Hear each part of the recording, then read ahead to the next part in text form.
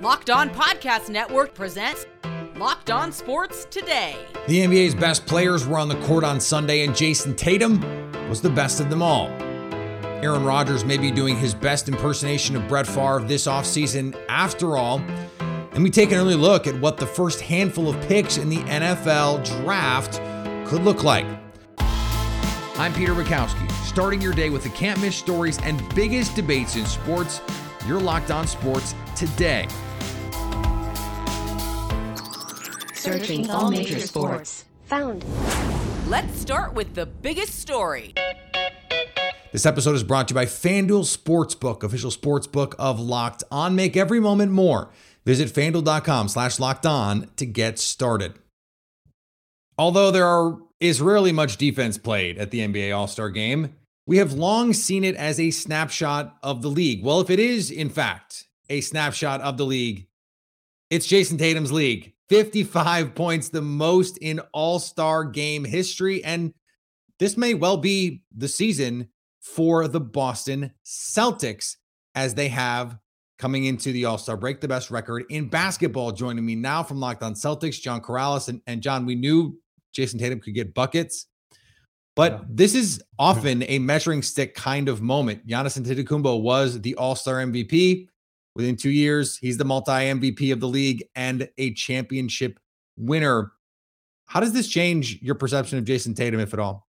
I mean, it doesn't change my perception. Especially in this game, he's a guy who got hot. His coach was coaching his team. Listen, I feel like Missoula now has some capital with Jason Tatum. You know, he's already spent like a few last second situations using Tatum as a decoy. And I think later on when he says, when Jason gives him any pushback, he'd be like, bro, I played you 35 minutes in an All-Star game and let you score 55 points. You owe me on this one. You got your shine. Now work with me a little bit. So I think it's a little quid pro quo happening with these two guys. But it was a nice moment for Tatum, a nice moment for the Celtics. And hey, let's throw Jaylen Brown in there too, because he dropped 35 points to lead Team LeBron. So I think the Boston Celtics were well represented there, and they come away pretty happy. We know, though, that the MVP, for example, narrative award. And if you're going to build a case, there's 25 games. Jason Tatum was, I think, for a couple weeks at the beginning of the season, the MVP. He was the front runner as MVP. Could this be a catapult? Does he have enough time to make up ground to get really back in this race? Sure. I mean, it would be you're right. It's a hell of a flashpoint there where you say 55 points in the All-Star Game MVP. People start to, all it takes is one of those little things. And if Denver falls off a little bit, Philly, can't really fully catch up to the Celtics. If the Celtics continue to make a little bit of a run, and I think from their play at the end of the first portion of the schedule, I can see them start to come out and put things together. They have a few things they need to work on, but if the Celtics can make a run, if the Celtics can put a little distance between themselves and Milwaukee and then beat Milwaukee later on when they play and clinch that tiebreaker, then you have, like you said, the narrative starting to build for Tatum. And it's going to be hard to deny best player on the best team, his fair share at the MVP. I agree with how the MVP has gone recently. I feel like Jokic is the guy right now, but I do feel like people are looking for an excuse not to give it to Jokic. And so if Tatum starts building that narrative now, then he might end up being the guy. What is keeping Tatum from being in that upper, that tippy top tier? There is that sort of that Giannis, Luka, Jokic tier. Embiid, there might not be anyone in that tier other than those guys right now, but Tatum seems like he's bumping his head on the ceiling. How can he break through? Yeah, I think those guys have had a more natural kind of it factor to them. And Tatum is just doing it differently, where he has built himself into the MVP candidate that he is. I mean, you look at Jokic coming in, he's immediately like, wow, what passing, what vision. Luka, same thing. Giannis has built himself a little bit, but Greek freak, just watch him just dunking on all of the forces of nature. Tatum slowly has built into, a secondary scorer on Kyrie Irving teams and Isaiah Thomas teams and Kemba Walker teams. And only now have he and Jaylen Brown really ascended to we're the number 1 and 2 options. Stay up to date on the Boston Celtics by subscribing to Locked On Sports Today and Locked On Celtics on YouTube or wherever you get podcasts. Thanks for making Locked On Sports Today your first listen. Coming up, Aaron Rodgers may be following in Brett Favre's footsteps after all. Before we get to that, the Denver Broncos are looking at adding a former head coach to Sean Payton's staff. We'll tell you who. The midway point in the NBA season is here, and now is the perfect time to download FanDuel, America's #1 sports book, because new customers get a no-sweat first bet up to $1,000. That's bonus bets back if your first bet doesn't win. Just download the FanDuel Sportsbook app. It's safe, secure, and super easy to use. Then you can bet on everything from the money line to point scorers and threes drained. Or you can check out this matchup in the NHL tonight. The Winnipeg Jets and New York Rangers face off after both teams took a loss this weekend. FanDuel has the Rangers favored on the money line -162. So don't miss the chance to get your no-sweat first bet up to $1,000 in bonus bets when you go FanDuel.com/LockedOn. That's FanDuel.com/LockedOn to learn more. Make every moment more with FanDuel, official sportsbook betting partner of the NBA. Now, here's what you need to be locked on today. Sean Payton may be adding a former head coach to his staff. Rex Ryan interviewed for the Broncos' vacant defensive coordinator position on Sunday, according to a report from ESPN's Adam Schefter. Ryan and former Broncos head coach Vance Joseph are among a handful of candidates for that job. The 60-year-old Ryan has told ESPN he would only leave the network for the perfect situation. Ryan spent 8 seasons as an NFL head coach with the New York Jets and the Buffalo Bills. Before he became a head coach, Ryan was with the Baltimore Ravens for 10 seasons, including 4 as the team's DC, during which his unit ranked in the top 10 every season. In the NHL, the Ottawa Senators dropped a touchdown and an extra point on the St. Louis Blues. After a disappointing loss at home Friday, the Sens bounced back with a dominant 7-2 win over the St. Louis Blues.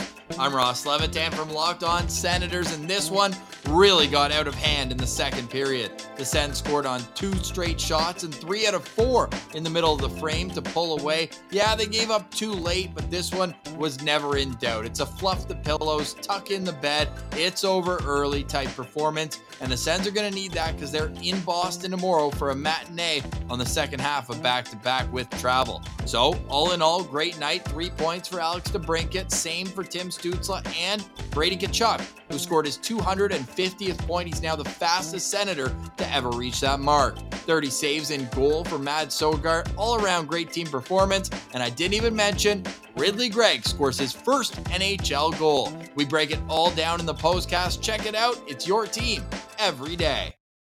The Minnesota Wild held on for dear life to win over the Nashville Predators. Well, it was a little tense, but the Minnesota Wild pick up 2 huge points against the Nashville Predators. Hey everybody, Seth Topal, host of Locked On Wild, your daily Minnesota Wild podcast, recapping a 4-3 regulation win for the Minnesota Wild over the Preds. The Wild had the lead with a goal from Brandon Duhaime. Kirill Kaprizov added a power play tally to make it 2-0. The Predators get one back. The Wild then able to get another goal from Kirill Kaprizov, but Nino Niederreiter tied things up with under a minute to play, and it looked like we were going to be heading for a tense overtime. Ryan Hartman had other plans as a shot from outside deflects off of him past UC Saros, and the Wild pick up 2 big points here at home. For more on the Minnesota Wild, make sure you're following Locked On Wild wherever you listen to your podcasts. And the XFL kicked off this weekend and showed off the fact that a team is never out of it until late. The St. Louis Battlehawks trailed the San Antonio Brahmas 15-3 with 3:12 left and ended up winning. The Battlehawks and QB AJ McCarron scored a touchdown and a 3-point conversion. That's right, you heard that right, to set up a late game scenario. In the XFL, teams can choose to forego an onside kick in the fourth quarter for a 4th and 15 play on their own 25-yard line. St. Louis did just that and succeeded as McCarron completed one of 3 clutch passes to Austin Prohl. The other 2 were touchdowns. In other XFL action, the Houston Roughnecks dominated the Orlando Guardians 33-12. The Arlington Renegades took down the Vegas Vipers 22-20. and the Seattle Sea Dragons were shut down by the defense of the DC Defenders 22-18. God, I love those names. And Jon Rahm is absolutely on fire on the PGA Tour. He won the Genesis Invitational on Sunday at Riviera Country Club, his 5th win in his last 9 tournaments. Rahm returned to number 1 in the world after he came up clutch in the final round. Rahm nailed a 45-foot birdie putt from the fringe on 14 and landed his tee shot 2 feet from the hole on the treacherous par 3 16. This week will be Rahm's 44th week as number 1 golfer in the world. The only active golfers with more weeks at number 1 are Tiger Woods, Rory McIlroy, and Jason Day. Of the ranking, Rahm said, "I don't need a ranking to validate anything. I'm having the best season of my life, and hopefully I can keep it going." Hopefully you bet Jon Rahm before the tournament. Here is another story you need to know. First, there were the whispers. The Packers might be interested in taking calls. Then it was, we're pretty sure the Packers are going to at least explore the trade market for Aaron Rodgers. Now, the latest reporting out of Green Bay is that Brian Gutekunst told people in the league he believed it was time for the Green Bay Packers to move on. This all as Aaron Rodgers is on a darkness retreat. Apt considering we're all being left in the dark about his desire to come back. But maybe it doesn't matter. Maybe it will be that the Packers make this decision for him. Now, NFL media reported just a week ago that the Packers would welcome Rodgers back if, in fact, he wanted to be back. And if he wanted to be traded, they would trade him. That seems like acquiescence at first blush. But then you think a little bit harder about it. What if you were dating someone and they said, I'd like to continue dating you, but if you wanted to break up, we could break up. That's logical in a way, rational in a way, but it's not probably what you want to hear. That's not the best way to woo Aaron Rodgers.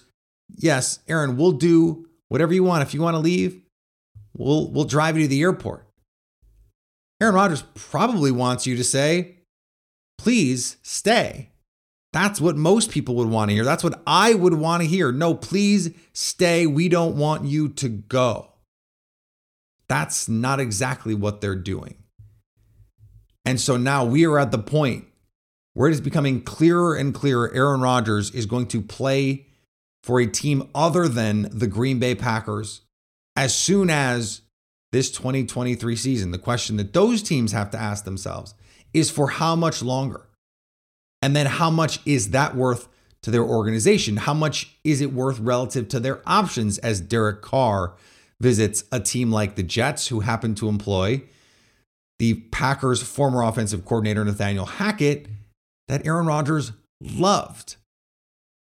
It seems an obvious fit that a team as desperate for a star quarterback, as starved for playoff success as the New York Jets franchise and fan base is, that they would want to take a big swing on Aaron Rodgers, but at what cost?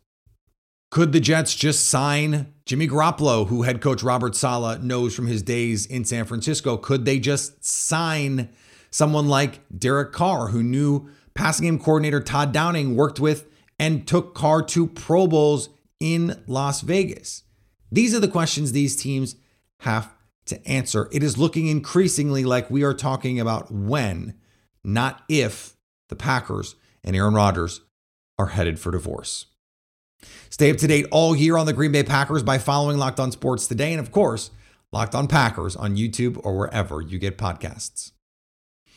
Coming up, how will the first handful of picks look in the NFL Draft? We'll give you an early look coming up. Looking for a delicious treat but don't want all the fat and the calories? Of course you are.